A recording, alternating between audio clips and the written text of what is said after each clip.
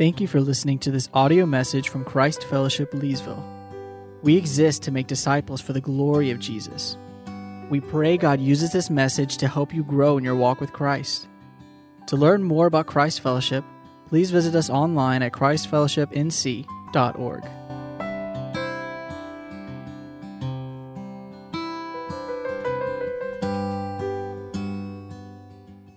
Amen. Praise the Lord. Well, if you would, take your copy of God's Word and turn to Psalm 19. Psalm 19. We've been working our way through the book of Hebrews, but we've taken a break from that for the Christmas holiday, and now here at the beginning of the year, we want to break at least one more Sunday to focus on the truth of God's Word and what it can do in our hearts and lives. Our habit as Refuge Church, before we merged together to form this church as Christ Fellowship Leesville with Leesville Baptist, was at the beginning of every year to look at a passage of Scripture that would remind us of the power and truth of God's Word. And so as we begin the new year together, I want to challenge us to evaluate our walk with the Lord in this coming year, looking over our past year and preparing and planning for this coming year. I'll be honest, I used to be cynical about New Year's resolutions, but I do think that the turning of a calendar year is a gift from God.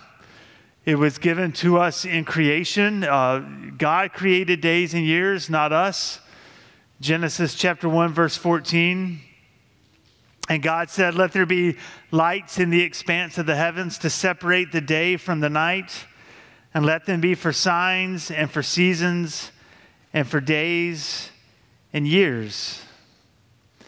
God intended us to measure our lives by days and by years. And so I think it's appropriate for us to take the beginning of a new year to set goals for our walk with the Lord. And of course, we want to depend on His mercy and grace every step of the way. We cannot do it in our own strength. And so my prayer is that as we look at Psalm 19 together this morning, that the Lord would use it in my heart and in your heart to challenge us to commit ourselves to be a people who pursue God's Word regularly, to commit ourselves to regular Bible reading. And so it's a privilege to be here in Psalm 19 with you. I mentioned our habit as Refuge before we merged together. My first Sunday, my first New Year's Sunday at Refuge Church, I preached on this very passage on Psalm 19. I believe it's that important that it sets our gaze and focus on the power of God's Word and what God intends to use His Word to accomplish in our lives. And so I pray that He will use this passage to do that very thing in us this morning. So let me read for us from Psalm 19. I'll read the entire chapter of Psalm 19, verses 1 through 14, but we're going to focus mainly on verses 1 through 11. So let me read Psalm 19 for us this morning, and then I will take a moment and pray for the Lord's help. Psalm 19. The heavens declare the glory of God, and the sky above proclaims His handiwork. Day to day pours out speech, and night to night reveals knowledge. There is no speech, nor are there words whose voice is not heard. Their voice goes out through all the earth, and their words to the end of the world. In them He has set a tent for the sun, which comes out like a bridegroom leaving his chamber, and like a strong man runs its course with joy. Its rising is from the end of the heavens, and its circuit to the end of them, and there is nothing hidden from its heat. The law of the Lord is perfect, reviving the soul. The testimony of the Lord is sure, making wise the simple. The precepts of the Lord are right, rejoicing the heart. The commandment of the Lord is pure, enlightening the eyes. The fear of the Lord is clean, enduring forever. The rules of the Lord are true and righteous altogether. More to be desired are they than gold, even much fine gold, sweeter also than honey and the drippings of the honeycomb. Moreover, by them is your servant warned. In keeping them, there is great reward. Who can discern his errors? Declare me innocent from hidden faults. Keep back your servant also from presumptuous sins. Let them not have dominion over me. Then I shall be blameless and innocent of great transgression. Let the words of my mouth and the meditation of my heart be acceptable in your sight, O Lord, my rock and my redeemer. Let's pray together. Father, we are, again, thankful for the finished work of Christ that stands in our place. Father, as we have the privilege to come together this morning under the truth and authority of your word, we acknowledge that apart from the work of your Spirit within us, we would still be in darkness. We would still be captive to our sinful blindness. But we are thankful that by the power of your Spirit, you have awakened our souls. You have given us eyes to see. You have allowed us to read your word, to see it, to understand it, for it to bring conviction to us, for it to point us toward truth. And so, Father, I pray that it would do that very thing in our hearts and lives this morning. But not only that, Father, I pray that you would use your word to give us a renewed commitment to your word in this coming year. Father, I pray that you would help us to treasure it. I pray that you would create a supernatural longing within us to not want to go a day without it. Not to check a box, as Dennis warned us against, not to do that, Father, but in order to know more of who you are, to increase our joy and satisfaction in Christ, to change us and make us more like Jesus for our good and for the glory of your name. And so, Father, as we pray every single week, I pray again that you would be at work in us this morning through the truth of your word. I pray that you would guide my words this morning, allow me to say only what is true of you and what is true of your word, and I pray that you would lead us into all truth. And we pray all this in Jesus' name. Amen. Well, as I'm sure you know, there is a big difference between being told we must do something and being shown that we should want to do something, right? One can feel burdensome and overbearing. The other can feel inviting and compelling, right? So, for example, when you watch television, when commercials come on, they're not typically they're not commanding you to do something, right? So if you're watching a commercial for Disney World, it's not just a black screen with words on the screen that say you must go to Disney World, right? Right? That's not what they do. They're not telling you what you need to do. It doesn't say you must take your family to Disney World. I mean, they know that if that's all they did, it wouldn't ever convince you to hook up your credit card to their vacuum that just sucks everything out of it, right? They wouldn't, they know that's not going to work. So what do they do instead? They show you, right? They show you how wonderful a trip can be to Disney World, right? There's images and video of families smiling and children laughing as they skip down Main Street, USA. You can't imagine being in a better place, right? What do they say in the commercial? It's the what? It's the happiest place on earth, right? What a grand claim to make, right? The happiest place on earth. They help you visualize what it would be like if your family is there, right? You're going to be full of joy and satisfaction, right? There's nothing better that you could spend your time doing and spend your dollars on than going there to Disney World and being full of joy and being full of happiness if you come, right? They want to show you that. They want to compel you by showing you what a great time you will have. Well, look, in a similar way, there are a lot of commands in Scripture, no doubt. But there are many places where the Bible isn't commanding us, it's wooing us.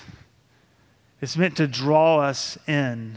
It's showing us the greatness or the glory or the pleasures or benefits if we just take part in what it has to offer us. Now, there are no perfect illustrations, right? Because the reality is what Disney World promises, it can never fully deliver, right? They don't tell you that it's going to be 110 degrees while you're waiting in a 2-hour line to ride on a 3-minute roller coaster, and your kids are going to get grouchy and hungry, and you're probably going to get grouchy and hungry, and there's going to be some fights about what ride to do next and about whether you're done or whether you're tired or your feet hurt or you need to sit down, or right? So it's not a perfect illustration, right? But the difference is what the Bible offers us, what it woos us with, what it shows us we can have, it always delivers on. It always delivers on what it promises us. This is what David wants to do for us in Psalm 19. You know, far too often we come to Scripture and we are wired to expect command, right? We expect it to say, do better.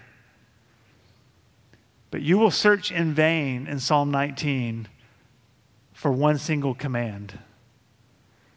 There are no commands in Psalm 119. In Psalm 19. There are no commands in Psalm 19.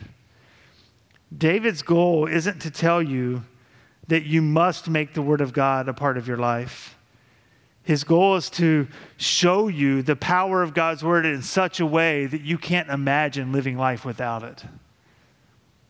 That's what he wants to do for us in Psalm 19. He is presenting the Word in such a way that he wants your heart to swell with desire and to say, yes, that's what I need.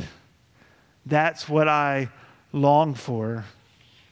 So my prayer this morning is simply this, that we will leave here this morning saying, I don't want to go another day without reading the Word of God. I don't want to live without the Word of God at work in my life and in my heart. This is what God is saying to us through David's words here in Psalm 19. So as I said, we're going to focus on the first 11 verses. And the Psalm 19 as a whole is divided into 3 main sections. You have 1 through 6, 7 through 11, and then 12 through 16. But we're going to focus on those first 2 sections, 1 through 6, and then 7 through 11. But as we focus on those 2 sections, those 11 verses, there are 3 truths that emerge from these verses. Number 1, the limits of revelation in nature, the limits of God's revelation in nature. Number 2, the power of the Word. And number 3, the worth of the Word. The limits of God's revelation in nature, the power of the Word, and the worth of the Word. So let's look first at verses 1 through 6 and see the limits of revelation in nature. Look there with me in verse 1. David begins Psalm 19 by saying, the heavens declare the glory of God, and the sky above proclaims his handiwork. David's point is simply this. You can look to the skies. You can look to the heavens. You can walk outside right now or tonight and look to the stars. And as you gaze upward, you can see the glory of God on display. That's what verse 1 is saying to us. God's glory, God's nature is on display in creation. The heavens are declaring it. The sky is proclaiming his handiwork. That's what verse 1 is saying. And the verses 2 through 6 simply expound on exactly how that happens, right? So verse 2 says, look, we're going to continually see it on display. It is a never ceasing display of God's glory. Day to day pours out speech, right? It's not just hints of it here and there. No, it's every single day creation is pouring out the revelation of God's glory for our eyes to see. Night to night is revealing the knowledge of who God is. Not a day passes, not a night goes by that we cannot see the glory of God on display in creation. And verses 3 and 4 go on to tell us that, look, that revelation, that revelation of who God is, goes everywhere, that there's not a place where it's not heard. It doesn't take speech, it doesn't take words, but it is nevertheless broadcast to the world as a whole. There is no time, there is no place left in darkness without a witness to God's glory. You see that there in verse 4. Their voice goes out through all the earth, their words to the end of the world. Right? That's talking about the proclamation of the sky above. It's talking about the declaration of the heavens above. There is no place where their declaration is not heard. There is no place in the world that is not reached with this evidence of God's glory. Furthermore, it says to us that the sun itself, that the sun shines with its light in every inch of the planet, right? You see that poetic description in verses 5 and 6 of the sun's traveling a movement, right? The sunlight around the world, that there's no place where its heat is not felt. You see that there in verse 6, there is nothing hidden from its heat. It's everywhere.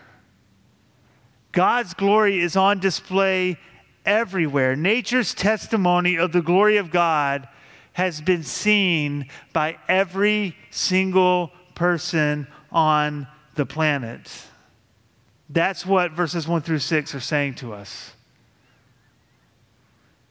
So a fair question would be, if that's true, then why isn't everyone on planet Earth worshiping God?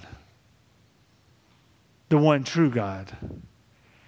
If it's so clear, if it's everywhere, if it's pouring out speech continually, if it's declaring the glory of God and proclaiming His handiwork, if it goes everywhere, there's not a place where its voice is not heard, just like the sun shines in every inch of the planet,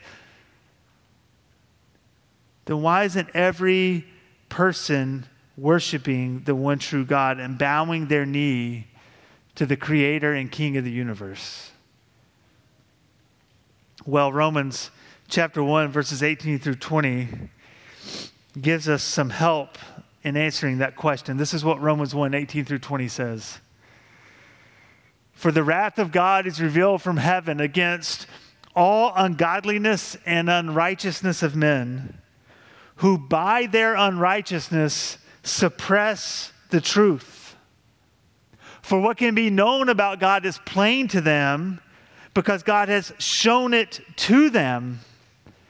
For His invisible attributes, namely His eternal power and His divine nature, have been clearly seen through what has been made. So ever since the creation of the world, so they are without excuse. In other words, what Romans 1, 18 through 20 is saying is, yes, it should have been clearly perceived by every person on planet Earth, but there's one huge problem, and that is in our sin, in our unrighteousness, we suppress the truth. The problem is not with God's revelation and creation. It's not that the sun doesn't shine bright enough. It's not that the universe is not impressive enough. No, the problem is that our eyes are veiled by sin, that we suppress the truth in our unrighteousness. We refuse to see it. That's why Paul says they are without excuse. The evidence is there, but we love sin and self and pride so much that we simply cannot see it.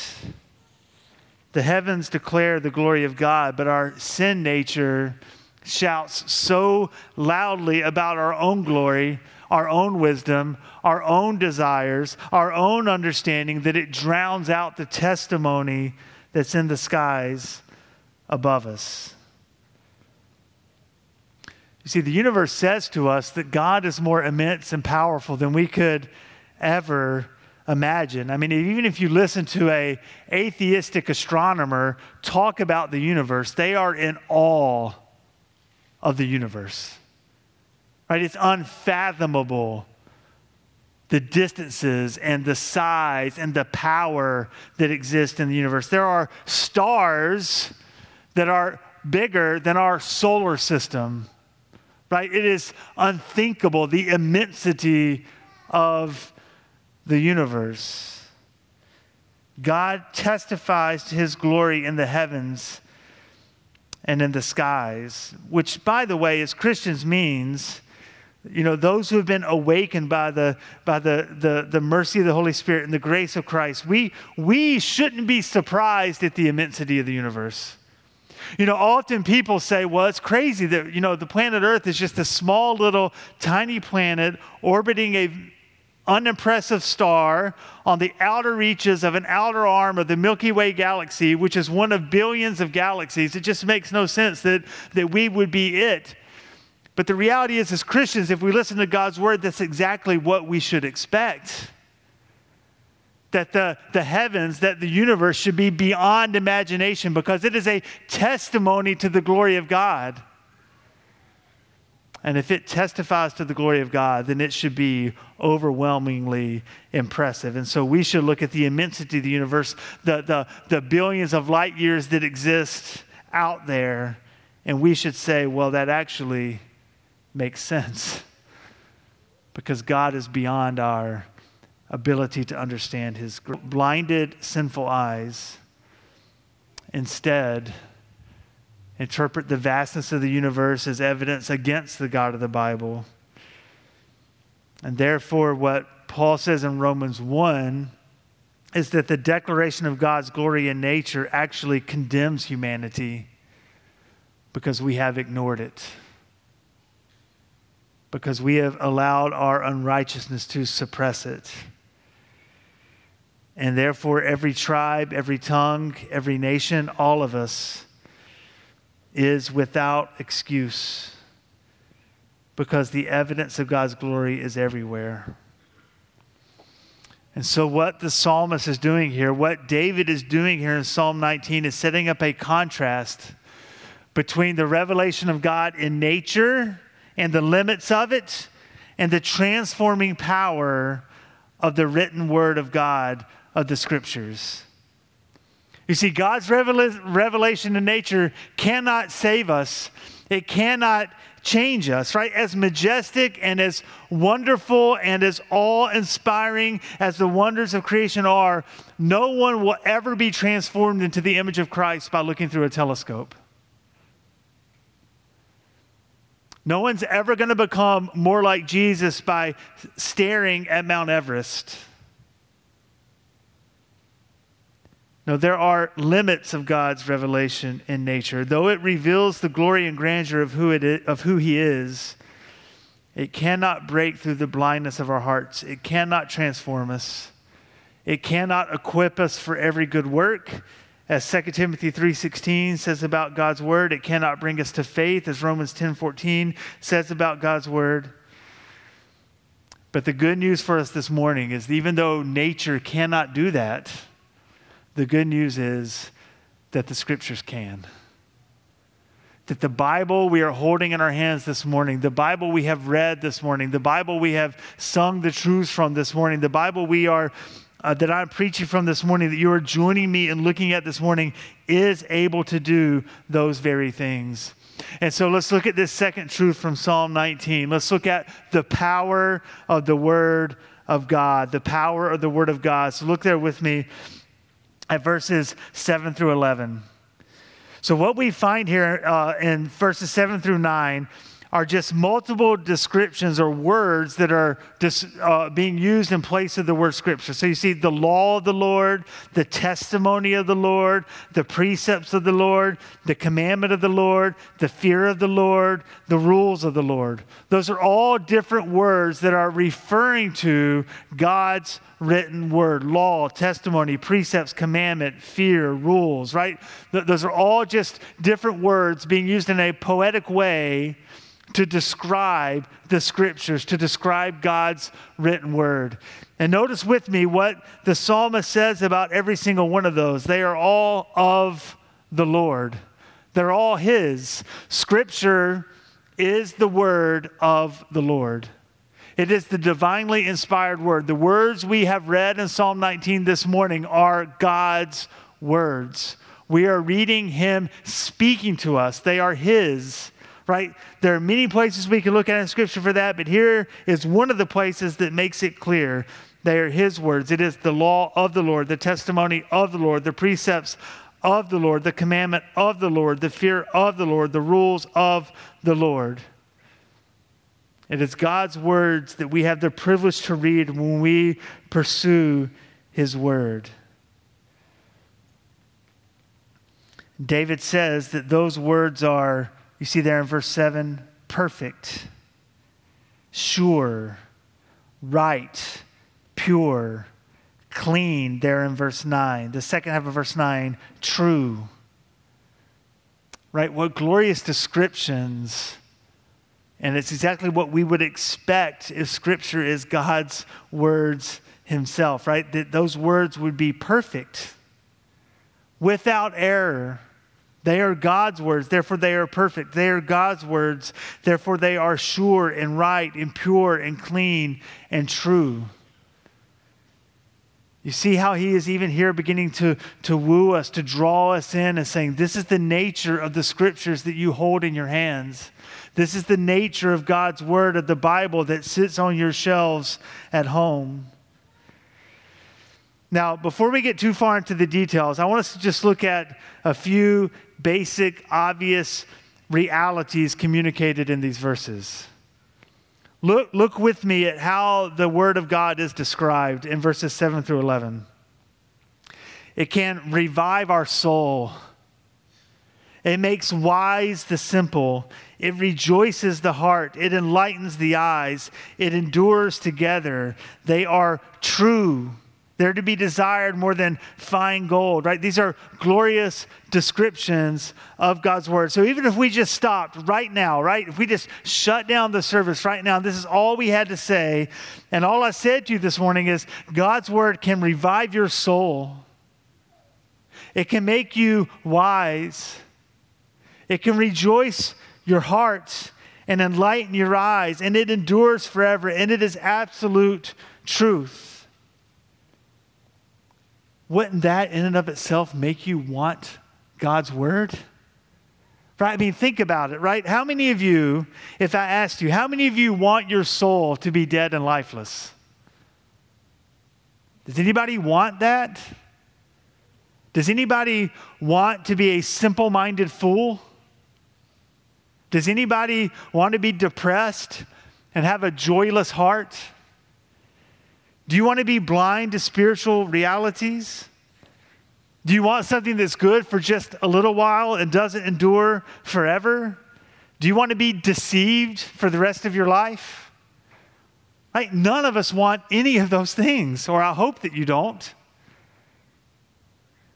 Nobody wants those things. And what God is saying to us in Psalm 19, what God is saying through David in Psalm 19, is that you don't have to live that way. That none of those things have to be true about you if you have the Scriptures. He's saying to us, look, you don't want to live your life without the Word of God. Now, we could spend a lot of time analyzing all these different words that David uses to describe the Scriptures: law, testimony, precepts, commandments, fear, rules, etc. But the real heart, the real drive of this passage is what the Word of God does. Those phrases that we just looked over, the fact that the Word of God can revive your soul, that it makes wise the simple, that it rejoices the heart, it enlightens the eyes, and that it endures together and is true. So I just want to take a few minutes and just walk through those descriptions of God's word, of what it can do in your life. Because remember, our goal this morning is to woo you, to draw you in, to help you see what the Word of God can accomplish in your life. And so verse 7 says that the law of the Lord is perfect and it can revive your soul. The Word of God can wake you from your spiritual slumber. Look, the word revive, that prefix revive, means to give life again. You see, I love that the Bible is so very often real. And it knows that you're going to have ups and downs in your walk with Christ, in your spiritual journey. You're going to have ups and downs, and that your soul is going to continually need to be revived. It's not that you come to life once and you never struggle again. No, you're going to struggle. You're going to feel dead and lifeless, and you're going to need life brought back to your soul. And David is saying to us that the Word of God can do that it can revive your soul, that it can awaken you from this, as I said earlier, this spiritual slumber. And the only way to come out of a place of feeling like you're spiritually dead is to expose yourself to God's Word. That is what can revive your soul, to put yourself in front of God's Word on a regular basis. And look, there's going to be days in this coming year where you're going to feel dead and lifeless in your soul. And you're not going to be motivated to read God's Word. And the temptation is going to be, I just don't feel like it today. I feel dead on the inside. And so I want right now this morning to help establish the truth in your heart that on those days that you feel that way, those are the most important days to open the Bible and to read it and let it do what God has promised to do, to let it revive your soul. That's why we need this morning before we get there. Look, you may be in that place already today. It may not even need to wait till next week or next month. But I'm telling you right now that God says His Word can revive you. You see, the reality is we can't wait until we feel like reading the Word of God to start reading. We start reading because it's the only hope we have of waking up from our spiritual slumber. So let's hear the truth of God's Word to us this morning. Let's hear what David is saying it can do in our hearts. And commit ourselves to read more and more of God's Word until it awakens our souls. I'm reminded of a Christian author from the past, Wesley Duell. This is what he said in his times of spiritual struggles and darkness. I have at times read as many as 50 chapters from God's Word before I was completely alone with God. But on some of those occasions, I received such unexpected guidance that my life has been greatly benefited. Now, some of us hear that and we say, what? 50 chapters? And we start doing the math about how long that would take to read. And that's crazy talk, right? But I believe what David would say to us is, do you want to live? Do you want your soul to be revived? Do you want to be awakened from your slumber? Now, I want to be clear. I'm not saying that it requires 50 chapters a day, right? That's not what I'm saying. That's laying a burden on you that would be overbearing, and that's not my goal this morning. But my goal is to say that there are times when we need to be willing to do whatever it takes to read as long as we need to until we sense that God is at work in us and drawing us to Himself and reviving the deadness of our souls. The point ultimately, whether it's one chapter you're reading or 10 chapters you have to read, or whether it's one verse that you just need to sit with for 15 straight minutes meditating over it, whatever it may be, the point is we must be willing to do whatever it takes to allow God's Word to revive our souls. That's the point. That's what the promise is in Psalm 19, verse 7. And by the way, this is why a Bible reading plan can be so helpful. I know we talk about that a lot in this church, but I unashamedly will talk about it once again. I have found in my life and in the lives of those that the Lord has allowed me to disciple and to be a part of, that just about the only way you are going to have a daily, regular habit of being in God's Word is if you find a plan. Now, look, not every plan works for every person. Some of you reading through the Bible in a year is exactly the right plan for you. Some of you maybe have never done that, and that seems overwhelming, and you just need to commit to read through the New Testament this year. Some of you, that may seem overwhelming, and maybe you just need to commit to reading a chapter a day this year. Others of you, maybe that seems even too much, and so you just need to do what I know some others in the church have benefited from, and pick one book of the Bible and read it straight through, and then pick the next book of the Bible and read it straight through. Or maybe it's you need to pick one of the shorter epistles like Ephesians and read it every day for a month, right? I know others have benefited from that. I'm not here declaring to you what kind of plan you ought to have, but I'm saying find a plan so that when you wake up in the morning, you're not wondering, what am I going to read today? And you're not flipping through the Bible aimlessly, just trying to find something. Have a plan. It will help you get into the habit of regularly reading God's word. And so while we don't want to read to just check a box, checking a box helps you develop the habit of reading. And so I want you to know that you can find a number of different Bible plans on our website. Go to christfellowshipnc.org and click on resources, and then it will say Bible reading plans. There are a number of different plans on that page. I printed off 5 different options for you this morning. There's about 10 copies of each of those options on the table in the back. If you don't have a plan, I would encourage you to go check out that table before you leave this morning. You can grab one of those, fold it in half, stick it in your Bible, and have it with you every day. I would also encourage you to find a partner to do it with, whether it's your spouse or a child or a good friend or whatever it may be. Have someone who you are reading through the Bible with so that you can talk about what you're reading, so that you can hold each other accountable. Partner up with someone to do it. That's what Hebrews 10:24 means, that we just looked at a few weeks ago in Hebrews when it said we need to spur one another along to love and good works. This is one way that you can do that, to push each other toward exposing yourself to God's word on a regular basis so that it can revive our souls. Because there's going to be days when my soul is dead and I don't feel like reading God's word, and I need you to encourage me. And I know there's going to be days when you don't feel like it. You're going to need me to encourage you.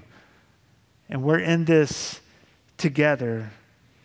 So let's commit to pursuing God's word together so that it can revive our souls. It also, the second half of verse 7 says that it makes wise the simple. Now, in our modern culture, the word simple often is used in a positive sense, right? There's the whole simple living movement, right? We want to get rid of excess, or there are simple foods, meaning you use only a few ingredients. There's this drive toward simplicity, and I'm not here this morning to criticize any of that. I'm just here to say that the Bible is not using the word simple in that way. The word simple here is not a positive thing. It is a negative thing, right? Proverbs 14:15 says, the simple believes everything, but the prudent gives thought to his steps. Or Proverbs 8:5, where Proverbs compares being simple to being a fool. Quote, "O simple ones, learn prudence. O fools, learn sense." So when this says it can make wise the simple, it means it makes wise the foolish. It makes wise the foolish. It can transform the foolish man into a man or woman of wisdom and conviction. The Bible gives us a backbone. It helps us understand our own hearts and the hearts of others. It helps us understand the direction of history, what God is seeking to accomplish in this world. It gives us a solid foundation for morality and ethics and for grace and forgiveness. It awakens us to the truth of reality. It makes wise the foolish. Or as John MacArthur has said, Christians are the only ones who are able to see the world as it really is. Christians are the only ones who are able to see the world as it really is. It makes wise the foolish. Why would we not want to sit at the feet of the Almighty under the truth of His word and allow it to make us wise? The word also, verse 8 says, rejoices the heart. Reading the Bible is able to bring you joy. Now listen, that does not mean that tomorrow morning, when you get up, or tomorrow evening before you go to bed, whenever it is that you set aside time to read God's word, it doesn't mean that when you finish reading that chapter for the day, or those 2 chapters, or those 3 chapters, that you're going to be the happiest you've ever been that entire day. That's not what this means when it says that it rejoices the heart. It's something deeper and more meaningful than that. Right? It's the kind of joy that happens when you read God's word and you weep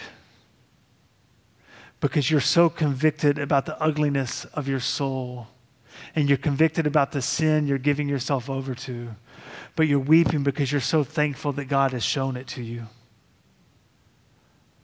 Right? There's a rejoicing even in that weeping. It's the kind of rejoicing when you're going through a trial and you're suffering. It might be a chronic illness. It might be a potential terminal illness. It might be the suffering of a loved one. And there is not the worldly sense of happiness in your heart. But when you read words like Romans 8:28 that says, God is working all things for the good of those who love him and are called according to his purpose, you can take great comfort and joy in knowing that even though you don't understand what he's doing in your life, some way, somehow, he has said it is for your good. And it hurts, and you weep, and you cry, but at the same time, your heart can rejoice in trusting your faithful, sovereign Father. And look, that kind of rejoicing that the Word brings only happens through a continual, daily exposure to God's Word as you see how he has faithfully worked in the lives of people throughout history. It's not going to come through thumbing through the Bible and putting your finger on a verse. Though God can work that way, I don't deny it. But it's through a regular exposure to God's word that establishes your heart and makes you ready and helps you see that God is relentlessly faithful to his children. It is that kind of faith that rejoices the heart that he will never leave you and that he will never forsake you, and that he will one day, sooner or later, turn your mourning into rejoicing. The word rejoices our heart. The word also enlightens our eyes. The second half of verse 8 says to us, just as it makes wise the simple, it gives us understanding we would never have on our own. It helps us see what we would never otherwise see or understand about life, death, and eternity. It helps us see reality as it is, not what we want it to be. Right? Humanity has all kinds of philosophies and ethical systems and moral reasonings, but ultimately they all collapse, and the only access to truth is if the Word of God enlightens our eyes to who he is. He helps us see reality as it is, not as we want it to be. He helps us see the depravity of our own souls and the depravity of the souls of all of humanity, the wickedness of our hearts. He helps us to see the glory of God on display in his justice and in his mercy. It is by his word that we can see his glory on display in creation, that it's all his handiwork and the works of his hand. And this sight-giving, joy-creating, wisdom-imparting, life-giving word is not temporary. It endures forever. You see that in verse 9? The fear of the Lord is clean, enduring forever. We can go back to the well over and over and over and over again, and it will never run dry. Listen, don't take that for granted. There's so much in our life that we think is stable and steadfast, but I'm here to tell you that many of those things will not be around in the next 20 or 30 years. I'm reading a book right now, and it mentioned that in 1990, these were the 10 largest companies on the stock market. So this was 30 years ago. IBM, Exxon, GE, AT&T, Philip Morris, GM, Merck, Bristol Myers, Amoco, and DuPont. Not a single one of them are in the top 10 anymore. Not a single one. Nobody thought IBM or Exxon or GE especially was going anywhere. But now you can guess the top 10 now, right?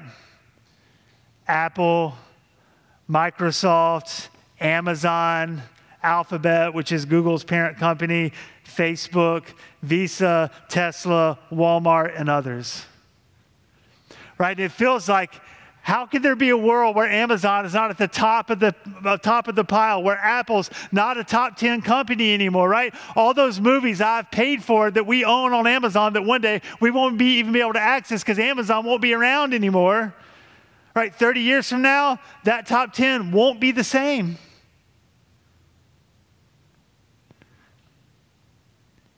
Everybody thought Standard Oil, right? Rockefeller's company would be around forever. It always changes. Things always collapse. The Roman Empire, the greatest in civilization at that point, it existed for 1,000 years or more than 1,000 years. It's just rubble. But the Word of God endures forever. It will not fade. It will not go away. Its promises will not fail us. Why would we give ourselves to anything else? And that brings us to our final truth for this morning, which is the worth of the Word. The worth of the Word. Look there with me at verses 10 and 11. More to be desired are they than gold, even much fine gold, sweeter also than honey, and drippings of the honeycomb. Moreover, by them your servant is warned. In keeping them, there is great reward. David tells us in verse 10 that we should desire the truth of God's word more than gold, even much fine gold. Look, there are people, like you've all seen it, right? There are a lot of people that have done a lot of dumb things on reality TV shows and competitions to gain thousands or tens of thousands or $1 million, right? People will do the craziest things to earn some money. Now, I think if we're being honest, we would do some of those things to earn $1 million, right? Let's not point the finger at everybody else. Let's just be honest. And I'm not even saying it's wrong to do those things. It's not what I'm saying. But what I am saying is, do we desire God's word more than those riches? David says, God says we ought to. More to be desired are they than gold. Do we desire God's word like we would desire a brick of gold? Am I willing to put the effort and energy into reading God's word that I put into other things for which I gain riches? That's the question being pressed upon us in verse 10. David says it's sweeter than honey and the drippings of the honeycomb, right? Just a poetic way of saying, look, it will be delicious to us. It will satisfy our longings when we read it and expose ourselves to it. The problem is not with God's word. It's that we dull our senses because we're satisfied with such passing and ultimately unsatisfying passions. We often view reading the Bible as a chore or a task. And what God is saying to us is we should not view it that way. We should view it like getting to eat all the sugar at Christmas, right? It should be sweet to us that we have the privilege of reading it and exposing ourselves to it. Look, this is a battle that we have to fight in our world today. Because the phone that you carry in your pocket and that I carry in my pocket has trained us to be distracted constantly. It has trained us to have a short attention span. It's trained us to have immediate gratification. And as Christians, we have to put that to death. We have to fight against it.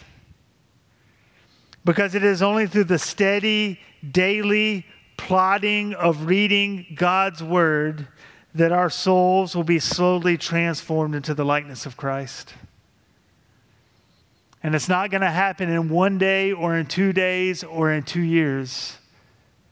It is a lifetime of pursuing God's word and slowly allowing it to change you. And as you do it, it will become sweet to your tongue. And you will desire it more than gold as you see it at work in your life. Look, I've said this before, but I'll say it again. There's not many promises that I can make as a pastor. I cannot promise you that in this coming year, you're not going to face the worst trial of your life. I can't promise you that this isn't going to be the worst year of your life. I hope it's not. But I can't promise any of those things. I can't promise you that you're going to be financially stable for this entire year. I can't promise any of those worldly things. I hope that for you. I hope that for me. But what I can promise you is, if you, by the grace of God, commit yourself to daily exposing yourself to His Word and reading it and pursuing it, you will be more like Jesus on December 31st than you are today. You will be more satisfied in Christ on December 31st than you are today. You will be different. Your soul will be revived. You will be more wise than you are today. Your heart will experience rejoicing, and your eyes will be enlightened. That I can promise you, because God has promised that to you. And of course, I can also promise you that everything that happens to you in this year, God says, will be for your good. It will be for your good and for the glory of His name. You see what David has done for us here in Psalm 19. He has said, look, I don't want you to be spiritually dead, or to be foolishly simple-minded, or to be spiritually depressed, or to live with eyes darkened to reality. And therefore, David says to you, God says to you, and I say to you this morning, therefore come drink from the riches of God's word. You don't want to live without it. And of course, ultimately, the only reason that it's able to bring us joy and satisfaction and make us wise and rejoice our heart is because of what Jesus has done for us. Because it all points to Jesus. It's all His story, right? It's what God's word says to us in Luke 24:27, when after Jesus' resurrection, He's walking with the 2 men on the road to Emmaus. And it says of Jesus that He began with Moses and the prophets, and He interpreted to them in all the scriptures the things concerning Himself, that from Moses forward, it all points to Jesus. It all points to the hope that we have in Him, to our need for a Savior, and how He comes and satisfies our every longing and pays our every debt. And so because of the finished work of Christ, we can read God's word and find satisfaction in Him and in Him alone. Without Jesus, there would be no lasting joy or life from the word of God. It would only tell of the death and destruction that we all deserve. But the good news is that it also tells us of the gospel. That Jesus came and lived a perfect, righteous life in our place. That He died and took on God's wrath in our place, and that He victoriously rose from the grave. And so we hope in the life to come that we have in Jesus Christ. So how can we neglect such a precious gift that God has given us in His word? So my challenge to you this morning is a simple one, but a challenging one. And that is to make the Word of God a priority in your life in this coming year. I strongly encourage you to do that by finding a Bible reading plan that works for you and finding a partner to do it with. Again, there are plans in the back. There are additional plans in addition to those options on our website. If none of those work for you, contact me. I will help you find one that works for you. It would be my joy to be able to do that for you, okay? Let's, by God's grace, do this together in the coming year and let him be at work in our hearts, that our souls might be revived and that we might be wise, that our hearts would rejoice and that our eyes would be enlightened. Let's pray together. Father, we are thankful for the truth of your word, that you have revealed yourself in such a written form. Father, we confess that if not for the power of your Spirit within us, we would be blinded to all of these realities. We too would be blinded to the evidence that you pour out day by day in nature. But we are thankful that you didn't stop at the revelation and the glories on display in nature, but you also spoke to us through your written word. And so, Father, I pray for every person in this room, for every person who's traveling today and is joining through the live stream. I pray that you would freshly commit us by the power of your Spirit to the truth of your word in this coming year. And I pray that you would do what you've already promised to do, that you would change us as we read your word together in the coming year. Father, I look forward to watching what you're going to accomplish in each person in this room and also through us corporately for the glory of your name. And we pray all this in Jesus' name. Amen.